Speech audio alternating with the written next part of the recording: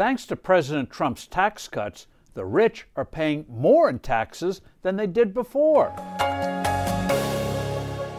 Hello, I'm Steve Forbes, and this is What's Ahead, where you get the insights you need to better navigate this turbulent world. You heard that right. Democrats assert that the Trump tax cuts passed in 2017 were a giveaway to the rich. That's false. The income tax bill for rich individuals has actually gone up, not down. This reality is important for two reasons. First, false facts mislead the voters, and second, false facts lead to bad policy. So let's look at the real facts. The top income earners in 2018 paid $16 billion more in income taxes than they did the year before. Payments by the other 99% went down by $80 billion. The big factor for most taxpayers was that the standard deduction was almost doubled under the Trump tax program, while itemized deductions for upper income earners were curtailed, hence their higher tax bills.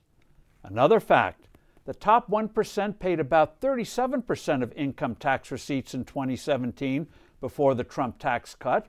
In 2018, they paid around 40% of total income tax revenues after the Trump tax program went into effect. As Andy Puzder, former CEO of a major restaurant company and author of Getting America Back to Work, has put it, doesn't sound like a tax cut for the wealthy.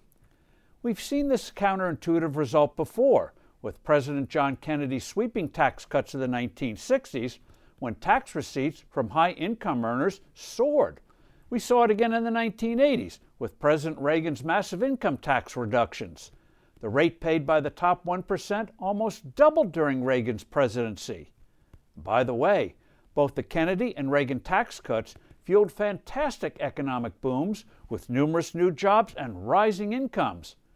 Before COVID shut down the economy, the Trump tax cuts and deregulation had set off an expansion that saw record low unemployment and incomes for lower-wage workers rise faster than any other group for the first time in decades. Democrats want us to believe they can raise the trillions of dollars to pay for all their promises just by taxing the rich.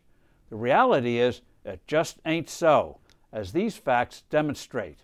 Most of the American people will take it on the economic chin. I'm Steve Forbes. Thank you for listening. Do send in your comments and suggestions, and I look forward to seeing you soon again.